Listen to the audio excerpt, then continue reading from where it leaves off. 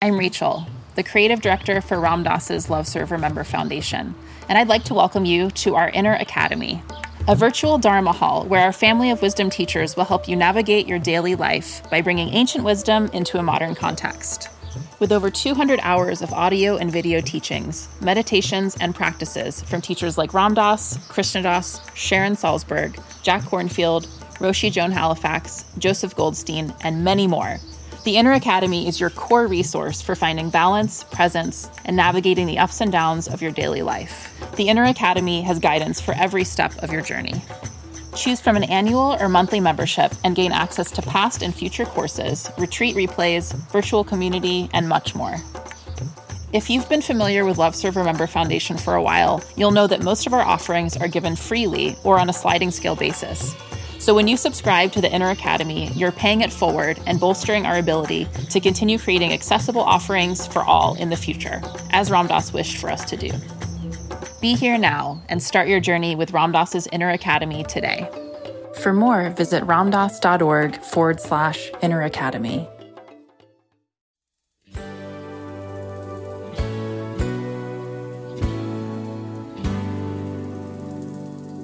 Welcome to the CSM podcast with David Nichtern. Creativity, spirituality, and making a buck. Blending spiritual and temporal realities, joining heaven and earth. We will be talking with a variety of manifestors, individuals who have, in one way or another, clarified their vision, created an offering, and brought that offering to the marketplace. Let's see what we can learn from them as we each move forward towards solving our own life puzzle, facing the challenge of living in the spirit, in the body, in the world, in this time. If you're interested in supporting the CSM podcast, please visit BeHereNowNetwork.com/David. I'm here with Pete Holmes, who has graciously had me on his podcast, and so now he's a favorite guest. Graciously. You graciously said that I was gracious. Okay. You were a great guest. People love that episode. Oh, great. People, it's people like you that you could just listen to, and whether or not you've heard it before, or even if you're not understanding fully, because sometimes you go deep, you have a quality that people enjoy listening to. So you were a wonderful guest. Oh. And that I benefit from all the time. Thank you. I'm benefiting from it right now. So just to frame it, this is in relation to the book that I have coming out in October 2019, Creativity, Spirituality, and Making a Buck. I think of Pete as somebody who's clearly wrestling with the integration of these three elements of life. Mm-hmm. Of course, also has a beautiful new family. Upstairs and new baby, so that's another element. But in terms of, he's clearly a creative person, and he has a show on HBO called Crashing, which is delightful and very original, actually, in the premise of it and the execution of it. But he's also been forced to take on the mantle of being the boss of the whole thing. Yeah, well, you want to talk in quotes. Chris Rock has a great quote where he says, to assume that a comedian would be good at running a TV show is like assuming a waiter would be good at being a chef or running a restaurant. Mm-hmm. Obviously, I'm paraphrasing, but that is the jump. Like there's something really interesting with taking people like Judd and Conan that I've worked with that have produced the shows that I did. Part of their job, I imagine, is trying to sniff out the types of comedians I think that they could imagine might be good. Of course, you'd just be guessing, but might be good at running a restaurant. They're trying to find waiters that might be good restaurant managers. Wow. But it's a very different skill set, obviously. Well, so this is Judd Apatow we're talking about, who's the executive producer? He's the executive producer, yep. So did he find you or did you find him?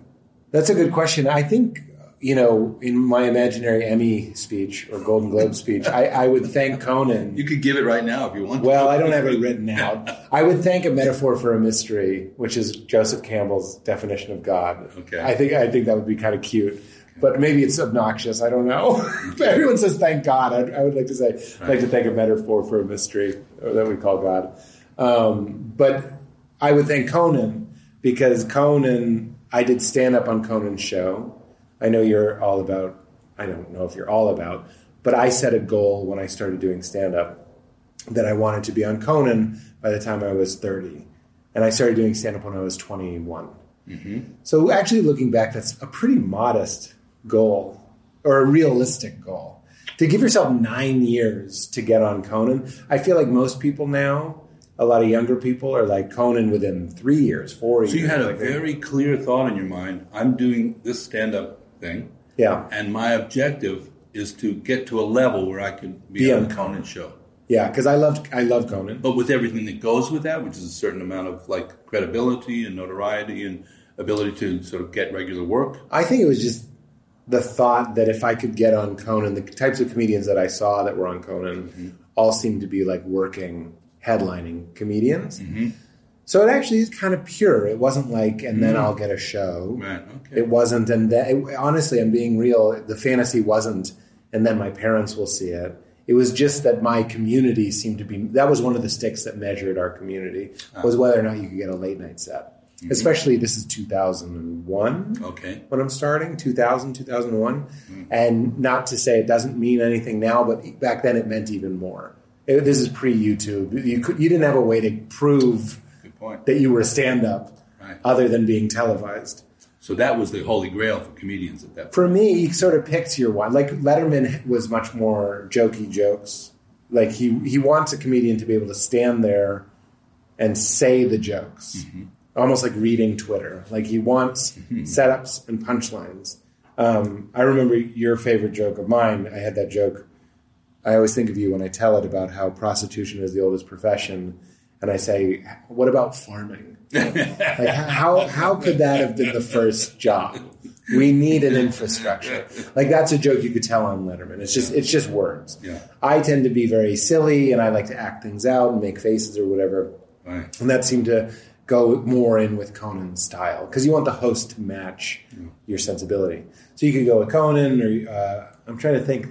This might have been Kimmel's early days, but Kimmel wasn't having a lot of guys on. Anyway, I saw something. So to answer your question, I saw something in Conan that seemed to resonate with me. I was like, this seems like my kind of person. Fit. I didn't give it enough manifesting to go like, that's the ticket. Yeah. And I think that's key because the first break that happened for me was a late night talk show that was on after Conan. We did 80 episodes, 880, which isn't a ton. It's not a little either. It was a good run. But I think it would have been preposterous when I was 22 to say, I'm going to have a late night show that follows Conan O'Brien. Not that there's anything, I love dreaming big. I dream big all the time. I think that's a very powerful thing and an important thing. And we can get to that later because I have a specific moment where I learned that. But I think it's just too specific. That's really the problem. Mm-hmm. It's not that you should be embarrassed to have such a goal. No, I just think it's too specific. And you're sort of in the Wild West or you're in the ocean and you're a shark in the ocean, or you could be a loving animal like a whale. But you can move in any direction and you sort of have to stay open. And this is the quote that I had that I sort of confidently predicted that you might like, which is you should follow the dream that's following you, or you should follow the dream that's also following you. Uh-huh. So you look for the clues that are coming in.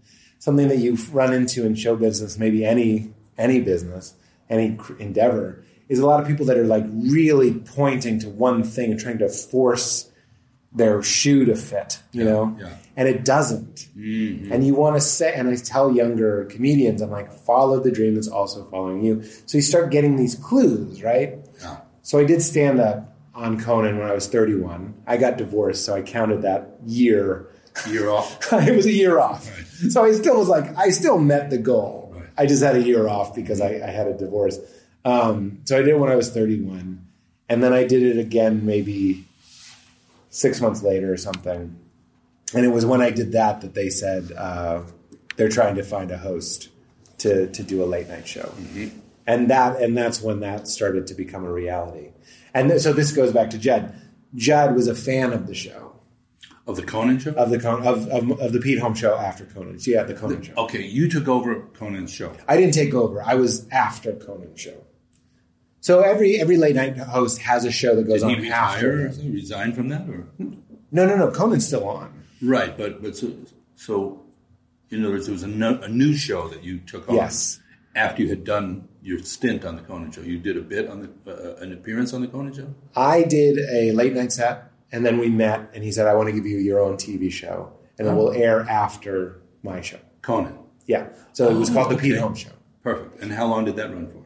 80 episodes. Okay, wow. And then Judd was a fan of that show. I see. Which goes back to why in my Emmy or Golden Globe fake acceptance speech in my mind, I would thank Conan. Yeah. Because Conan was the first person who sort of plucked me, not out of nothingness, but out of almost exactly nothingness, and said, this kid has something that I like. And he gave me a shot. And J.P. Buck, the booker, gave me a shot. And Jeff Ross, his producer, gave me a shot. So I always have their names right in my hip pocket because I'm ready to thank them. So then Judd sees it, is a fan of the show, and then that led to Crashing. Did he reach out and get in touch with you as a fan of the show? Or how did you... No, we did a sketch on the show where I forget exactly how it came up, but maybe his name came up as somebody that we could do something with. You're pitching a lot of ideas, and you're like, oh, maybe now that I know Judd, I know this is a very obvious idea, sort of like your friend Christopher Guest must get things like this all the time, where they're like, the joke is that I'm pitching you movie ideas, right? Mm-hmm. But that's what we pitched him. But because he liked the show, he said yes. So we shot, this gets a little confusing, but we shot a sketch for the talk show where I'm pitching him movies. And in that sketch, which is fake, we start improvising, and he asks me what my real idea is. Uh-huh. In fact, most of it was improvised. He says, what is your real idea? And I pitched him in the sketch the idea for Crashing. That's not why we made Crashing, but if you want, it's still on YouTube. You can find the sketch. But maybe a year later, when the talk show, Pete Holmes Show, was canceled, there was a window there where it was still airing, but I didn't know what I was going to do next. And because I knew Judd a little bit from doing that sketch, I asked him if he would want to meet. And then I pitched him the same idea again, but this time in earnest. What a great story. Isn't that crazy? It's crazy. It also, in the book, there's a whole chapter actually on what Tibetans call tendril, which you and I have discussed actually in some length. We've called it 220. And the sort of more conventional English term would be synchronicity. Yeah, it's very 220, that story. Following the shape of the melody of circumstances. But that's what I mean, is it was following me. Yes. You know what I mean? Yes. So we were going out to a lot of... But then you followed it. I did follow it. But there was something for me to follow. That's right. It was dark. The staircase was dark. But I could see the first couple stairs. And honestly... That's a good quote right there. I could see the first couple of stairs. The staircase was dark, but I could see the first couple of steps. That's it. I think I might like that. Okay, good. As long as you get one that you like. I like both of them. But yeah, so, you know, again, having a show on HBO that Judd produces is too... It's not too preposterous or too grand of a dream. It's a noble dream. It is a dream that I had. Right. But it was too specific. So I just was looking for the clues in the ether. And when he responded to that, you know, you sort of keep it in the back of your mind like, oh, when I have the opportunity to do something, I might knock on his door again. Yes. So, of course, networking, working with relationships with people, proactively sort of pretending you actually are in a business. Yeah. Which I think a lot of creative people, my guess is that there's going to be several different kinds of people who are going to take advantage of the book. But one is a creative type of person who really is a little clueless about how to transform that into an entrepreneurial venture and a livelihood. I sort of admire the purist. You know, the guy that's like, I write songs in my bedroom and I don't even need to perform them. And that's why, like, I'm not convinced that I don't think I am the most talented necessarily, but I am fortunate to have, I got it from my father, I got it somewhat from my genes, a little bit of common sense when it comes to like, it's a fine dance. When you're pitching a show to Judd, people have asked me about that, and I can't wait to tell my grandkids the story. Of course, they probably won't care. But at least you have a daughter now, so you're on your way. Yeah, exactly. Right. But I'll have to mythologize it. They might not know who any of the players are in 2042. Sure. Yeah. But it is like a Paul Bunyan tale. You're going to like the comedy producer. And they are archetypes in a way too. So the stories are going to still work. The story will work. Right. They just might not recognize the names. You know, it is a little 220. It's very present. Yeah. So just explain what we mean by that for people who are listening. 220? Yeah. It's I think presence is a better word for being very present. Very present. Yeah. So when I think of when I pitched that show to him, it's a vivid memory because I was very aware. I was being very conscious. So like good acting or good stand-up or a good pitch, none of it should have the feeling of, slime. It shouldn't be slimy. Yeah. It should be natural. Yeah. It should be organic. So you're going in and you have a couple things jotted literally on like a napkin that you, from the hotel you stayed at the night before. I flew in just to pitch it to him in New York. And, on the plane, I'm writing down a couple things that I might say. A couple arrows in your, whatever that's called, your quiver. Quiver, yeah. Although that opens the lane to quite a few other applications of the word quiver. Yes, that's true. We'll leave for another book. We'll say arrow sack. Okay. So I had a couple arrows in my arrow sack that I was ready to go with. But like, as someone who's interviewed a lot, I don't see a lot of presence. I don't see a lot of people going like, I'm going to listen. I'm a child of alcoholics. I'm very good at like determining someone's mood and their facial expressions and their response and their openness to an idea. So I think I had 15 minutes. Yeah. And for the first 12, it was very early in the morning, I was talking to him about him. And that's not, I wasn't manipulating him, but I was telling him, walking that fine line. And I understand it's a little grotesque to talk about this, like I'm so special or something. A lot of people can do this.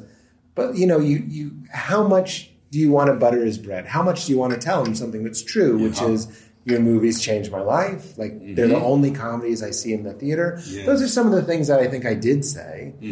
But you don't overdo it. But how do you know that? I actually think it might be because I had alcoholic parents. Like, when to pull back. You go like, I really love your work. But you don't want to scare them away. It's like talking to a deer in the woods to keep going with the arrows. So there's another chapter about how to keep it simple and concise in terms of when you're presenting something. Right. Which basically is an elevator pitch. So we gave a few examples of an elevator pitch. Right. Which doesn't have to be for entertainment. It could be like to build a company in Japan. It could be to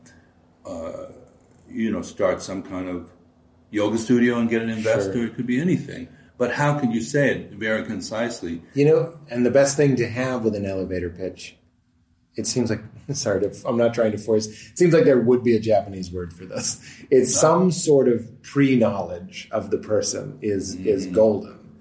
Of who you're talking to. If Judd knows me even a little bit, which he did, and he has a favorable image of me, and even if it's just a little tea sandwich of favor, when you're going in, you have a place to start. Yeah. I know you know this from we probably started by remembering the sketch that we shot on the talk show. Yeah. We talked a little bit about his movies. I think I maybe even asked his right-hand man, another producer named Josh Church, who's now a friend of mine. I think I maybe even asked him, hey, how much does he like it talking about his own work? Right. Does that like put him off? Right. Or is he okay with it? And he told me, he was like, I think he likes it. It's okay. So then you're walking that line. But really what it is being present, looking for those clues. Yeah. How tired is he? When, this is a Japanese expression, let them open the kimono first. It's that idea, it's this idea of like, I want, even though my heart is racing and I have a lot on the line, I'm going to wait for the right moment to present itself. Sure.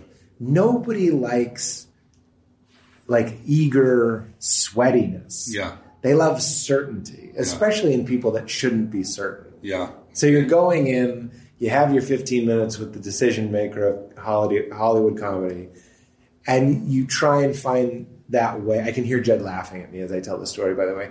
But you look for that natural, in the flow moment to go, I think this is when you mention the idea. So the technique would be have a conversation. Right. If it's a pitch, if it's a presentation, and if it's conversational, You have the conversation, and I guarantee if you're talking to someone about comedy, something he loves, something is going to come up, and in that moment you go, well, that's a lot like the idea that I wanted to tell you about. Right. And then it's natural. And it's not that hard. Yeah. He was just getting back into stand-up, and he's telling me about how hard it is to like get back in it. And I was like, well, that's what I want to make a show about. Is I've seen a lot of shows about stand-up, but I haven't seen a lot of shows about what it's like to start in stand-up. So that was very synchronous.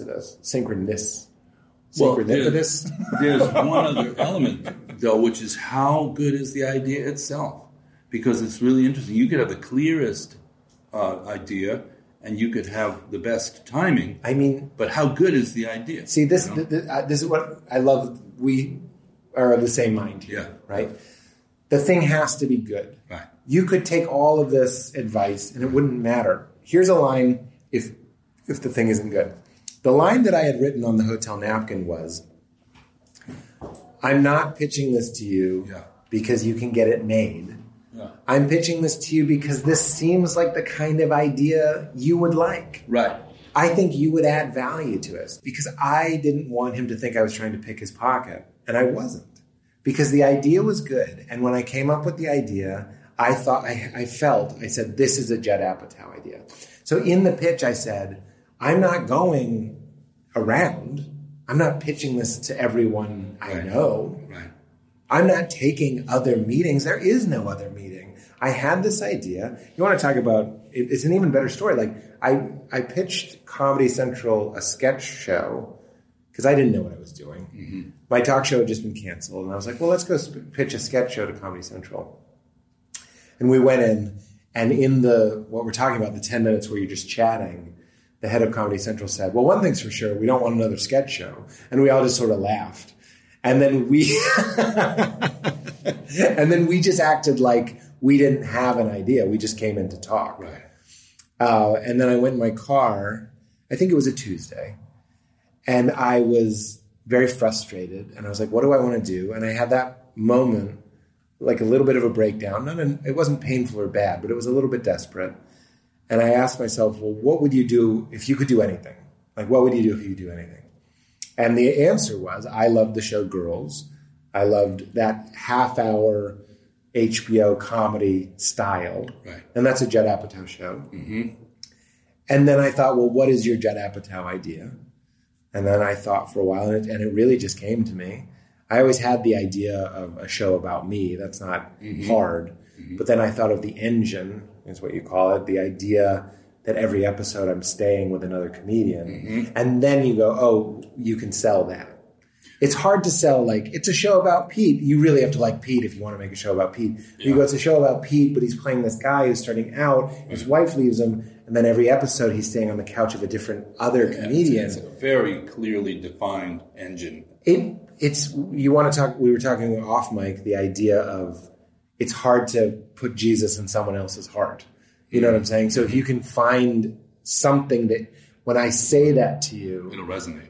And you can imagine it. Yeah. You go, oh, well, what would a Jerry Seinfeld episode be like? But you also had a couple of things that we're talking about. You had a very clear visualization of the project. Yeah. You paid careful attention to the synchronicity of bumping into who might be appropriate to work with it. And then you followed through and you found the right timing on it. Well, so I tease my manager because I'm just like, he's anyway, I don't need to tease him here. But he knows Judd. Yeah. And I called him and I was like, I have an idea. So this was that Tuesday. And he was like, well, they said they can see you on Friday. So I flew on Thursday night to New York to pitch him on Friday morning. And I flew back Friday afternoon. I flew just... From New York? I mean, from LA. From LA to New York. So I just booked one night in a hotel, went to bed like at 7 o'clock. You know what I mean? Like, because I had to meet him at like 6 in the morning. Mm-hmm. I was not going to miss it. It's a very romantic story, obviously not. So if you had to give the elevator pitch now for the show, just as an example of how you'd take that very, very clear idea of what the premise is, and you had only, let's say, once you've gotten through the small talk and the setup, now here's the pitch. What would the pitch for Crashing be? Well, it would be made up of some of the phrases that I just said. So I'm afraid can you just say it? Sure. Like as a pitch? I've seen a lot of shows about stand-up, but I haven't seen a show about starting in stand-up and what it's like to start as a stand-up in New York. Okay, so this is a show about starting as a stand-up in New York. And telling secrets, because if you're not telling secrets, who cares? So we're telling the secrets of what it takes to begin as a comedian in New York. Right.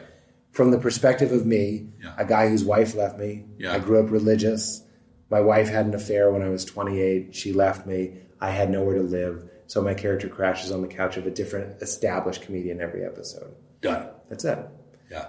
So, I mean, even some of that stuff in there is a little extraneous. Yeah. Really, you would say it's the story of a guy whose wife leaves him. He's trying to do comedy, but he's an open micer. Right. His wife leaves him. He has nowhere to live. So he ends up crashing on different couches of different comedians as he gets better. Right. That's like the most simple version. But it's an important piece that it's showing the life of a startup comedian in New York City. That's right. Well, if you can find something that hasn't been done yet, there's a show, I wonder if you've seen it. It's called Big Mouth on Netflix. And it's a cartoon about puberty. And it's just amazing. It's so funny. My friend Nick Kroll. Isn't puberty a cartoon already? Or? I know. But don't you see, like, it needed to be on Netflix because puberty is so gross. So you need, like... so necessary. I know. Yeah. But the jokes you're going to be making on a show about puberty, it needs to be a cartoon and it needs to be on Netflix. So there's two important things. Sure. This thing needs to be, and it needs to be here, and it needs to be now. So if you can find an idea that addresses something that's been right under our nose, puberty, or starting in comedy, and address that in a creative way, then you're cooking with something. Instead of just going like, because people are always like, it's just another show about a comedian. Right. And you're like, it's called crashing because he's on couches, but he keeps failing because that's what it's like when you're starting. Yes. And the show is, in my humble opinion, very consistent with the original intention. We've done an okay job. With it. Now, I want to follow this all the way through because actually we'll cover all the points of what we're talking about. Sure. But in the book I said, here's an example of an elevator pitch. The elevator opens. The head of the nuclear physics department at Columbia University is on the elevator. Albert Einstein walks into the elevator. He knows who that is. He has his business card. He writes on it E=mc², hands the professor the card, bows, and walks out of the elevator. That's pretty good. That's pretty good. And he goes, what's E? E could be anything. These letters represent things. I don't know what they represent. Well, now you have to call me. Yeah. But, also, any show that you can think of. So there are other examples like that. So you clearly focused, in a way, I'm just trying to see if some of the premises are accurate. And so far, you had a visualization. You were able to crystallize it in your mind. You created a situation in which you had kind of created the right contacts and networking for you to at least make a good presentation of your thing. You made a good presentation. You sort of played that out well. Now, what happens next? Can I also say something about pitching? Sure. Sometimes in show business, it's kind of a known thing that you can pitch a concept in a pilot with full awareness that by episode 10, you won't be doing it anymore. Take the show Friends, right? It's a show about 6 friends. Right. How do you sell that? Well, you can't really do... What's Seinfeld? Well, it's a show... That's different because it's a show about Jerry Seinfeld, who was a very popular comedian when they sold that show. Mm-hmm. But it's hard... Cheers. It's a show about a bar. Like, these are hard things to sell now. Mm-hmm. So you need a concept even more than you ever did, or at least a tone that is unique. So that's what made it exciting when I thought of the engine. I was like, he's crashing on a couch every episode. Boom. That explains a lot about the show, about what will make it different. Mm-hmm. But people listening or reading this should know that it's not really a bait and switch, but like sometimes you sell a higher concept idea, knowing that concept is going to melt like snow over time.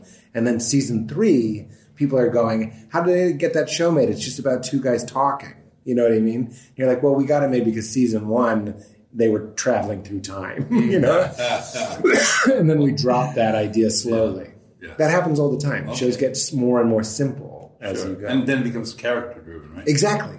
But that's what we're doing. We're in the 3rd season. We have a luxury. You don't have to introduce them because you already know them. What happens if people get tired of the couch premise? for example. Exactly. You may need to just travel on. But the couch premise also has built into it how he's going to meet people. He's getting passed around. So now we're going to meet a world. And then once that world's established, by the end of season 2, Pete's pretty much living with his girlfriend. So he's not doing the premise anymore. And then it continues to fade even more the more success he gets. So that's why it's good that Crashing works on two levels. But now come back in time when you've now sort of followed through on these principles, which require some discipline and some understanding of what's going on. They're not just like, sometimes I think people think it's all in the wind. Right. You had some focus and some clarity about it. Well, can I speak to that? Sure. Well, this is self-serving, this story, but it's also important. Okay. Is that it went like this. I pitched the idea to Judd on the set of Trainwreck. And then at the end of the pitch, he didn't say, let's do it. That's just not how anything works. Mm-hmm. You don't open your mouth until you know you want to do it. Mm-hmm. So you just kind of show a little bit of interest. So he goes, but he wants to test you. It's very sensei-student situation. And I've seen him do it with other people. He says, it's a great idea, write it. And so that's the test. So he doesn't want, I always say this, I've told this story many times. The New Yorker, for example, I drew cartoons for the New Yorker. The New Yorker, you could hand in the best, funniest, most perfectly drawn cartoon to the New Yorker. They have their cartoon meetings on Tuesdays. And you could go. You could go in the building, tell them you're there for the cartoon meeting. They'll let you up. Right. Go in. You'll have a sit down with the guy. You'll have to wait your turn, but you'll go in. You could show him the most perfect. He'll look at it and he'll die laughing. Okay. They won't buy it. They want you to bring 10 great cartoons every week for months before they'll even consider buying one. Because they're good on cartoons. They told me that. Yeah. They're like, we have enough cartoons that if we don't buy another cartoon, we could still run for 40 years and have plenty of cartoons. Like, we don't need cartoons. We need cartoonists. We need people to do it. So similarly, Judd doesn't need an idea. Right. He needs a guy who can do the idea. Yeah. Write the thing when he says do it. Right. So here's the guy, and the guy says do it. Yeah. And I've seen him do this with other people, and he's told me stories. Him and other producers have told me stories of someone saying, I have an idea for you. Oh my God, it's always been my dream to pitch this to you. Hey, I like it. Write it. Never hear of them again. Oh, really? It just goes away. This is a shock to most people. Sure. But I hope it's a shock to people who read the book. They're learning a lesson from that. Well, be careful what you ask for. There's a Hindu expression, don't make friends with an elephant tamer if you don't have room for an elephant in your living room. So that's true. Like, okay, you want to be in the big leagues, we'll get in the batter's box and we're going to throw 100-mile fastballs at you. And maybe people don't want that. And I understand that. There's a unique fear associated in getting something you want, especially when you think you're a fraud. And we all secretly kind of think we're frauds somewhere in there. Well, there's another point there, which is we are saying in the book, it's fine if you just want to be a creative. Maybe you want to make a fabulous Thanksgiving dinner for your family. Sure. That's hugely creative. Maybe you just enjoy going shopping. Right. But if you want to move that into a business realm, part of the premise of the book is that you need some skills that are apart from the creative skills. And this is where your reaction to stress and pressure is important. I happen to, there's a principle of like basketball players, when the stakes are higher, they play better. Yeah. I'm not saying that's always true for me. LeBron James, for example. They want the Michael noise, Jordan, the noise of the crowd. Yeah, yes. Yeah, it's an amazing thing. You're right. Well, their stress elevates their performance. Some people shrink and some people elevate. And he says, write it. My heart gets jacked, and again, it has everything has to do with alcoholic parents. I want to be the perfect guy. Like I'm an achiever and I'm a pleaser. So he says, write it. So usually, I don't know how long it takes other people, but I wrote it in 2 days. I wrote this one episode or what? One episode in 2 days. The full episode or an outline? No, it was the full episode. Wow. And then he said, it's good, write another one. And we did that 5 times. And every time it took 2 days. And I sent it back to him. So that was a real prove it. This is a great part of the story and a very important part. And I think so too. Because the whole thing could have fallen apart easily right there. Well, he doesn't need any more cartoons. Yeah. Yeah. He's the New Yorker. Yes. He doesn't need a cartoon. He needs a cartoonist. And he doesn't just need a comedian with an idea. Right. He needs an operator. Okay. And that's the thing you really want to be. You want to be an operator. You want to be somebody that like makes things when they say they make it, can focus creative energy, the wispy muses, and go, I'll just fucking write this thing. I'll just do it.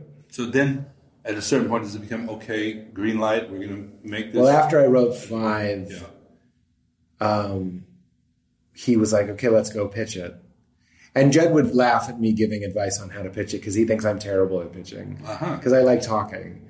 So he wants... You can't laugh that hard because you pitched it to him and you were successful. I was better with him. When we went into HBO, we only pitched at 2 places, HBO and Amazon. Yeah. And both pitches, he was like,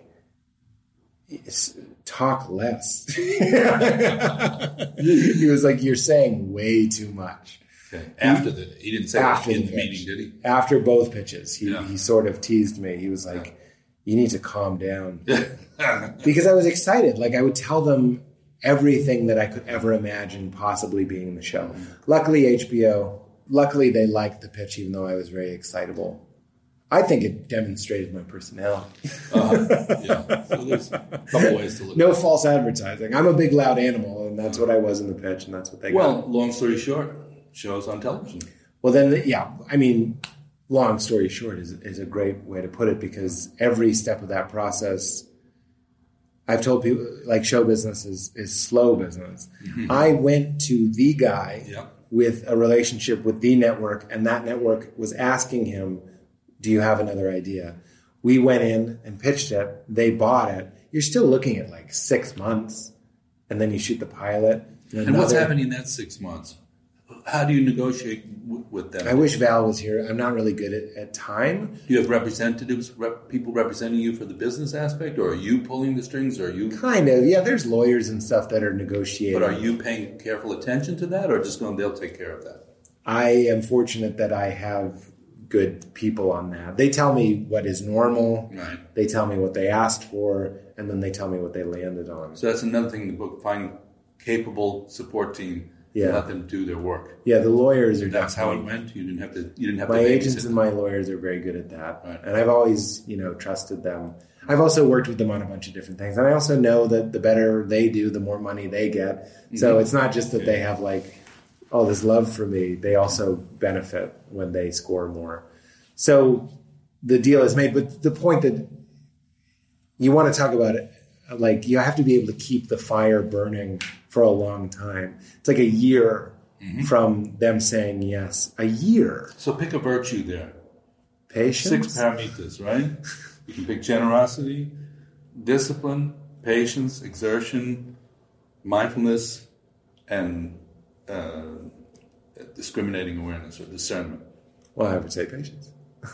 So patience is involved. A lot of patience. There's a lot of burst energy in this kind of thing. Dude, all it is patience. Then you shoot the pilot. Then you have to wait to see if they pick it up. Okay. This is the lifestyle. Okay.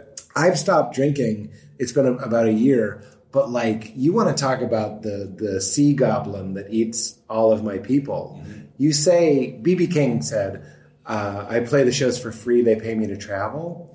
I say, I make the show for free. They pay me to wait. It's crazy.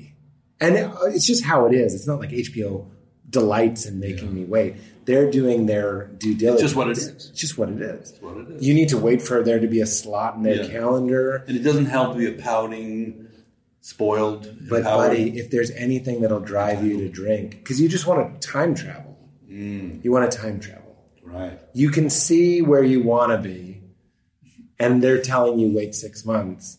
It's a little like spiritual practice, isn't it? In that regard? It sure is. Yeah, you know what you want, and they're like, okay, go sit on that cushion. And you're like, motherfucker, I want to be over there. This is what you said, discipline. That would be, and I wasn't very good at it. I'm better at it now. Because technically we're waiting right now. We're always sort of waiting. We made the 3rd season. Once it airs, probably after 6 episodes, they'll tell us whether or not we're going to do a 4th season. So now, by the time this podcast airs, we will know. Isn't that wild? That's the case. So we're sort of in Back to the Future moment here. I know. Future Pete might be listening. But you know what, Future Pete? I think there's a great idea for something. Future right Pete? There. Future Pete. Future Pete. Yeah. Well, I think about Future Pete. He knows what I don't know. But like this Pete, the third time now, it's basically the fourth time. You have to wait for the pilot. Yeah. You have to wait to see if season 1 gets a season 2. You have to wait to see if season 2 gets a season 3. Now we're waiting to see if season 3 will get a season 4. And it does get better. But it is excruciating. Val always reminds me. Val's your wife, just for people. My wife, yeah. She goes, this is really hard on you. Every year I go, I can't believe how hard this is. And she goes, because I don't have a good memory for that. Mm-hmm. It's actually beneficial. Sure. I sort of delete it right when I'm done with it. Yeah. But I go, this is brutal. And she goes, Pete, you get depressed every year. God. So this is important. This is that grit of not fucking around. Yes. It's like you do the work, but then you do the waiting. And that's a part of it. It's like, can you stay healthy and functional? Yes. You need to look. So the pilot shoots here. 6 months later, we shoot episode 2. Can you look the same? Oh. You know what I mean? Can you resist the urge to eat your feelings for 6 months? Because it's a lot of waiting. You want to eat noodles. Yeah. You want to eat so many noodles because you're stressed out. Yeah. But you have to look as you did when you shot the pilot. Yes. This is why Hollywood people. Obviously, I'm not that vain. You can tell from looking at me. But you can't. That's a good title too. I'm not that vain. No, obviously I'm not that vain. You can tell by looking. Yeah. It's true. But you can't balloon out or whatever. Yeah. But if I told you weren't funny, you wouldn't like that. Wait. Oh, I don't care if I'm thin. Yeah. Just don't tell me I'm not funny. Exactly. That's another funny title. Yeah, there you go. I don't care that I'm not thin. Just don't tell me I'm not funny. There you go. Although, you know what's fun? And I think you'd like this. As you do it longer, you do get to that place where you're just like, I'm not for everybody. You know, how could... But isn't that partly because you found the somebodies that you are for? Yeah, absolutely. So, Pete, there's... I just want to interject at this point that people listening to this might think, we met each other because we're both, in the, entertainment realms, film and music and television and all that kind of stuff. But actually, just to let everybody know, we met at this retreat. Yeah. I think about 4 years ago, is that right? It was 4 years ago, yeah. Okay. And this is a spiritual retreat, really. It's Ram Dass and Krishna Das host it on the island of Maui at the Pili Kai Resort. Beautiful, lovely place. Mm-hmm. And 400 or 500 aspirants of all different kinds of people come together. Mm-hmm. And there's yoga classes and meditation classes, and there's some Buddhist stuff, and there's some Bhakti stuff, and kirtans and so forth. And I think we just got introduced, we sat down at breakfast. Yeah, you just happened to be at the table that I sat at. Started talking, and then the next thing I remember is the waiters coming over saying, I need to set this table up for lunch. Yeah, we talked for a really long time. 3 hours. Yeah, it's funny now that I have a baby, I'm like, that, Val and I do a good job of passing her off, but if there's anything that's missing, it's the freedom to just have like a 3-hour breakfast. Like at some point I would have been like, I gotta go. Yeah. But I'm glad we got that in under the wire. Well, as a grandpa, I'm sharing with you, you will have that opportunity again. Yes. And a whole nother level to your richness that comes with it. Yeah. We're so happy. Yeah. That's not even a complaint. I'm just glad that we got it before I couldn't do it. But and the tenor of our first conversations, I mean, obviously we share this sort of, I'm going to say somewhat bemused relationship to this industry, which some people take extremely seriously and kind of like you could say to the detriment of their psychological and emotional well-being. Yeah, for sure. So we met in a context in which people are trying to promote psychological and emotional well-being, which I'm loosely calling spirituality in the book. Sure. I'm not saying it's this religion or that tradition, but one of the backbone elements is mindfulness and kind of just being with what you're doing. And well, I think this is, important. I think more and more about why we say people sell their soul to show business. Yeah, that expression, selling your soul to the devil, like someone wants to learn the fiddle really badly. So they go down to the crossroads and sell their soul to the devil. There is something about extracting who you are, or who you think you are, your personality, right, and selling it for profit it can kill you. It can really, really. You've seen that, right? Well, I've experienced it. Yeah, we were talking about the meal that we had. It was the second season of Crashing. The first mistake that I made was that the first season of Crashing was such a thrill for me that I just assumed the second season would naturally just be a thrill for me. Because it's novelty, but it's a novelty the first season. There's novelty to it the first season. Yeah. Everything's new. Oh, look, somebody has those clackers. They go, take one. Yeah. And you're like, ooh, look at that. Yeah. And then season 2, it's like, take one. Get that fucking thing out of my face. Like, you just start, you can't believe it. Like, you've betrayed yourself. Yes. But you start getting a little bit grumpy because I didn't do the work to remember gratitude. I didn't do the work to, like, be present. That's a huge one. I was always thinking, because I know how long it takes to make TV, I was in the morning thinking, how long? We have 5 scenes to shoot, and this first scene just took 4 hours? Are you telling me we have 15 hours, or whatever the math is, left to do, and we're not even done? Yeah. So I wasn't in the moment at all. And that's when we had... So you go right from the God realm all the way down to the hell realm. And what makes it a really spicy hell realm is that it was your heaven or your God realm. It was this really, really... And you asked for it. But, like, I just lost touch. Like, I remember one of the darkest thoughts I had was, I don't want to talk to people at the end of the day because that's like acting. Like, having a conversation with someone is listening and responding, commenting, talking. It felt like just more work to It's me. like being a doctor, right? You come home and your kid has a cold. Exactly. Right. But that's insane. Yeah. It's because I wasn't filling myself up. Mark Duplass did a great episode of my podcast called You Made It Weird, if you want to listen to it, where we talk about soul points. And that's about feeding yourself something. Because while you're giving... To me, the feeling could just be like, it's almost like you're a cow and there's just too many vacuums being hooked up to your udders and you're just giving too much. Yeah. You asked for it. You begged for it. But now you're not eating enough grass to grow milk. So anyway, I wasn't filling myself back up. And it came from a certain sort of laziness on my part or an assumption. I presumed that everything would be just fine. Yeah. And the truth was I was losing my connection to why I was making something. I was just making something because they told me I could keep going. The first one had a real good why to it. Like, I wanted to tell that story. Second season, I was just like, well, I'm going to make a second season because they said we could make a second season. So I lost my compass. Sure. And I got really, really depressed and very irritable.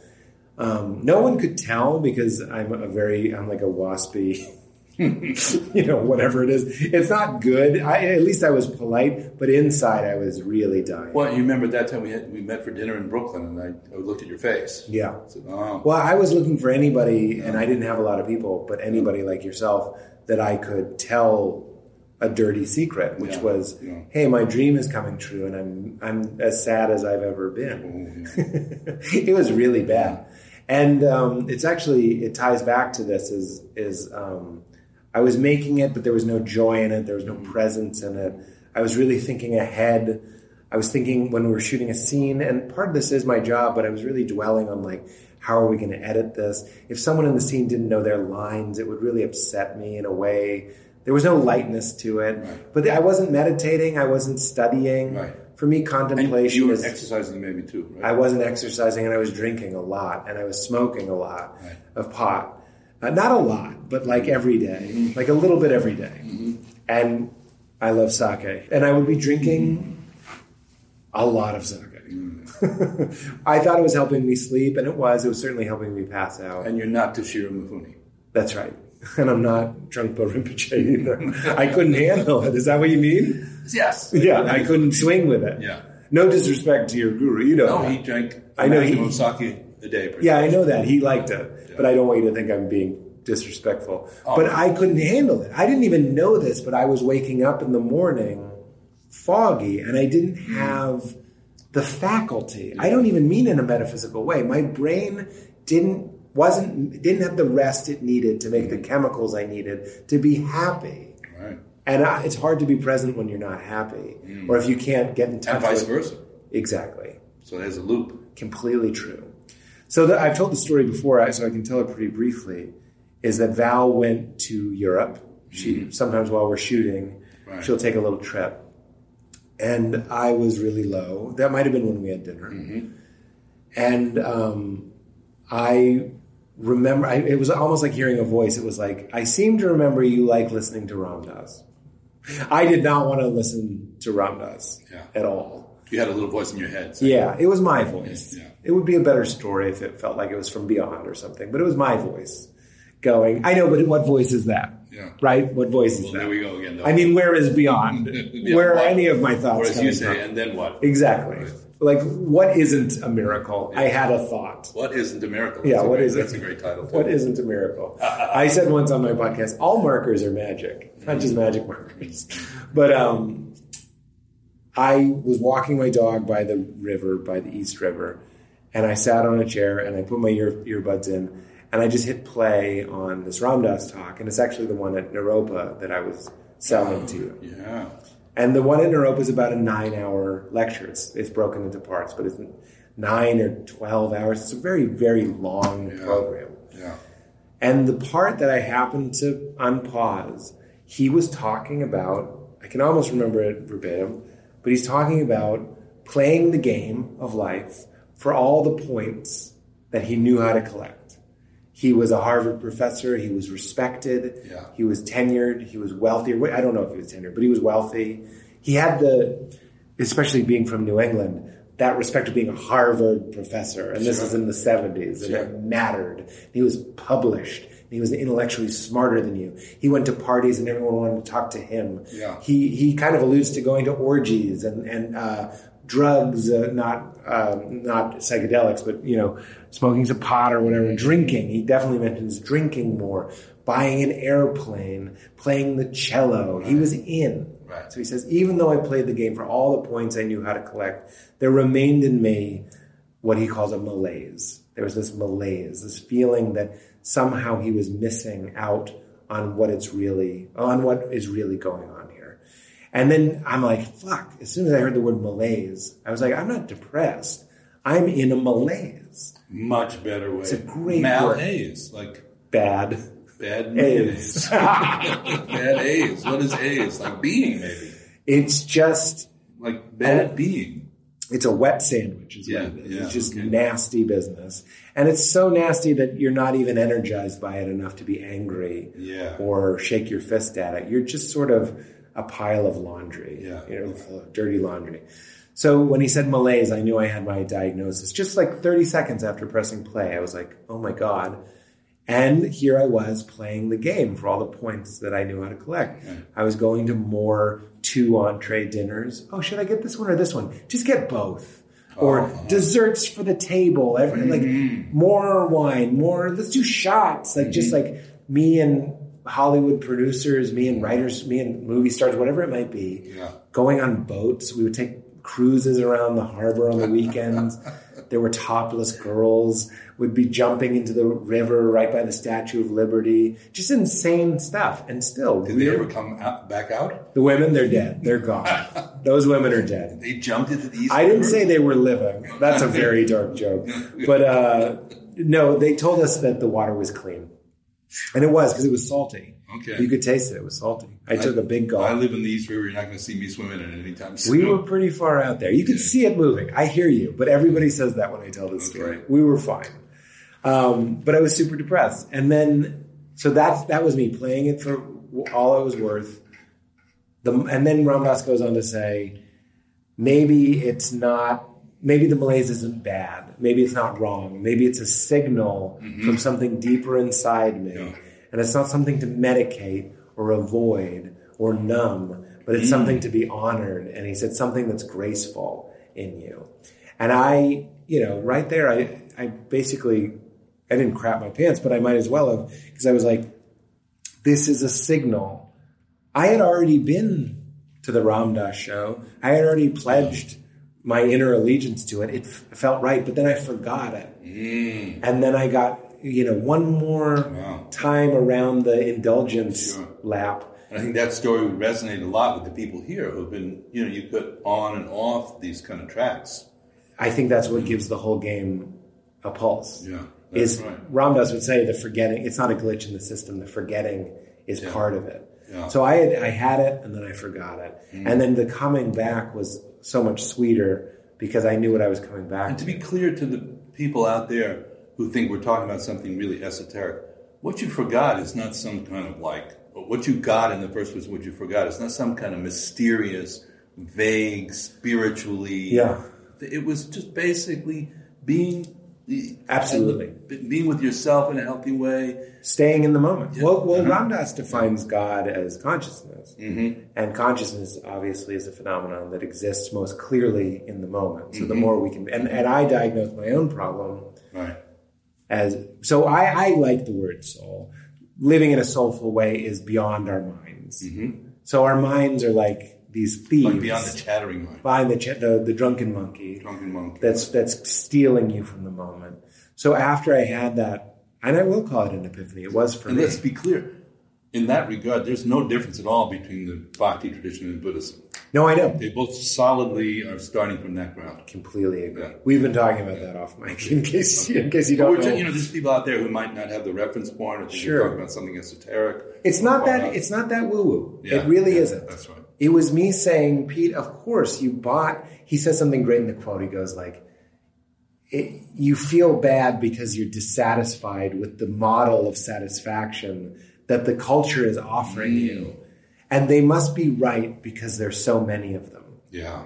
And really what the epiphany is and the waking up is that's not where the juice is at all. That's the fake media, right? That's the fake news. It is. It's a beer commercial. Yeah. Literally, my life had become a beer commercial. Wow. And I was getting heavier and eating more and drinking more and all these different indulgences because I am a sensory being. And I thought pleasure meant fucking having as many orgasms as I could and eating. I mean, taste orgasms and brain orgasms and penis orgasms, all the different orgasms, because that's what they tell us. Get money so you can have enough time off to feel as much ecstasy as you can. And obviously that wasn't working. And true bliss, you know what, this is my own definition for enlightenment, is happy for no reason. Is because happy. Great title, by the way. Yeah, it's been taken. I googled Has it? Yeah, it was some cheesy I don't know if it's cheesy. It looked cheesy, but it was a self-help book because I considered calling my book "Happy for No Reason." But the idea that having any happiness that's contingent on the impermanent world is insanity. Or as we would say, conditional. Yeah, Right. Exactly. Or by cause and conditions. That's the basic premises. That's not sustainable. Exactly. So. Zoom out a little bit. The show will go away at some point. The dinners will go away at some point. The respect will go away at some point. All of it's the same. This is what Ram Dass teaches. He's like, you're clinging to nothing. You're insane. Find the joy. Happy for no reason means find the joy and the bliss. That's not even, I wouldn't even say it's hiding. It's right there for you when you tune into the pleasure of being, of awareness, of consciousness. Yes. And you can do that even in the midst of something as difficult as making a TV show, or even worse, in the midst of waiting to hear if you do get to make something like a TV show. Those long 24 hours of waiting. Or in the midst of hearing that your show was canceled. Exactly. Of course. Is it still good? Of course. Yeah. Absolutely. Because guess what? Yeah. The show's already canceled. That's my point. Yeah, that's like the Zen saying the cup's already broken, right? The cup's already broken? Yeah. What are you talking about? Show. There's no show. And I'm already dead. That's not sad. That's liberation. I told Duncan Trussell, hey man, mutual friend, I said, Duncan, don't yell at, he's about to have a baby, which you just had. So yes. you guys understand. I said, don't yell at your newborn baby. You're already dead. Do me a favor. Let him learn how to speak English first. That's so funny. Does he love saying you're already dead? Well, yeah, I mean, it's the same sensibility of like, let's not get hung up on reproducing the last iteration because that's going to be over soon if it's not over yet. Right. And if that's the causal, condition for your happiness, obviously it's a tripwire. You're going to keep tripping on it. I will say, maybe more in line, you just made me think of, one of the things that I think is really interesting that I don't hear a lot of people talking about is my ability to dip in. Because what I was just thinking was, being happy for no reason or just tripping out on the bliss of existence is the type of idea that makes no sense when you're low. Like if you're just like, if your life just isn't going right or as you want, you can hear me say that or read that. And I know this because I have moments like that. And I'm like, what am I talking about? Future people will listen to past me and go like, what is he talking about? Because he's lost his way a little bit and he's a little bit off the path and a little bit upset or whatever it might be. So what I wanted to say, because I think it might be in line with your book, you tell me, is that one of the strangest things that I've noticed is that my connection to 220 or the Bhav or enlightenment or God or whatever you want to say is enhanced the more that I am sort of in the flow of my life. Mm-hmm. It's not an idea that I hear a lot of people talking about necessarily, but if I'm flowing and producing and getting things made and finding fans and delivering joy, that's where God is hiding for me as well in my creation. Yeah. So it's not just a complete disavowalment of like, well, that's just a game we play. It's really just about waking up. Yeah. Waking up for me comes through that. If I sell a show or make an episode or kill a performance, I feel it like electricity, not just adrenaline and endorphins, but like for days I'll be like, I'm being the Pete that I feel I'm supposed to be. Right. And that's where the whole thing is hiding. It's all rolled up behind that. I would say that's the essential premise of the book. Yeah. Is that and this is something I did get from Rinpoche, but I held it myself before, during, and after the conversations that we had about it. But it's, for centuries, the spiritual and the material domains have had their own. There's a lot of history to it. There's a lot of interesting stories about it. But like, some great Buddhist masters would call this the red dust world. You should just, there's one teacher said, if you spit out something into the dust, are you going to try to scoop it back up and put it back in your mouth? Yeah. It's done. And then in the material world, they would go like, oh, this is just some woo-woo bullshit. Uh-huh. And the premise of this book, but it's in total continuity with work in the study I did with Rinpoche, is that it is possible to integrate them. For me, creativity, spirituality, making it up. What Ram Dass says is, he's quoting some disembodied person, I think. But you're in third grade. Take the curriculum, take the class. Like you're pushing it all away. Alan once told Ram Dass, "You're too attached to emptiness," which I think is really funny. Is there something about, as someone who's raised in the Christian tradition, and we have that too, this is not my home, I'm just passing through. Right. I mean, you can see it sometimes in the politics of like, who cares about the earth? This is just a holding place for heaven. Obviously a dangerous idea. But to find God in something as unlikely as my stand-up special, which is laden with profanity, or my show, which features sex or drugs or whatever it might be. But for me, that's where God is. It's a very spiritual thing. And I think, if I could say so, that I find that your stand-up has this sort of thread of goodness in it, despite all that. But that's why the new special is called Dirty Clean. Dirty Clean. Because I think the distinction is between, like, sometimes they say ugly. Is it ugly? Sure. I don't care if you show the warts. Yeah, well, that's the good way. Yeah. But then there's an ugliness that's just like ugly for ugly's sake that sort of makes everybody feel icky. And degraded. Right. Yeah. What I don't care about swearing or talking about sex or drugs or whatever it might be. Yeah. I don't want it to be ugly. I don't want it to make people feel degraded. Mm-hmm. I don't want people to feel more fearful and more alone. Yeah. But the title sort of comes from the fact that I would get off stage and old women would come up to me, and this is true, and they'd say, "I love how clean you are." Mm-hmm. And I'm like, I said cocksucker. Like I said on stage. Like, but they're picking up on what I'm happy to hear you're picking up. Yeah. Is there's a thread of positivity. Yeah. That's and it's sort not Pollyanna. It's not a naivete. It's a very, kind of weathered. I hope so. Yeah. Well, I can say from experience, it's weathered. Yeah, there you go. I feel very weathered. Yeah. Well, Pete, it's so great always, you and I chatting is like a good tennis match for me. It's just I love get out and hit the ball around. And I've always really wished you such happiness and health and joy in your life. And that's just been a natural feeling I've had for you since we met. Yeah. And, thank you so much for taking the time and sharing your journey and your vision with other folks who will be picking up on this. And by then, we'll know if we're in the 4th season of Crashing or the 1st season of who knows, the rest of your life. Oh, my God.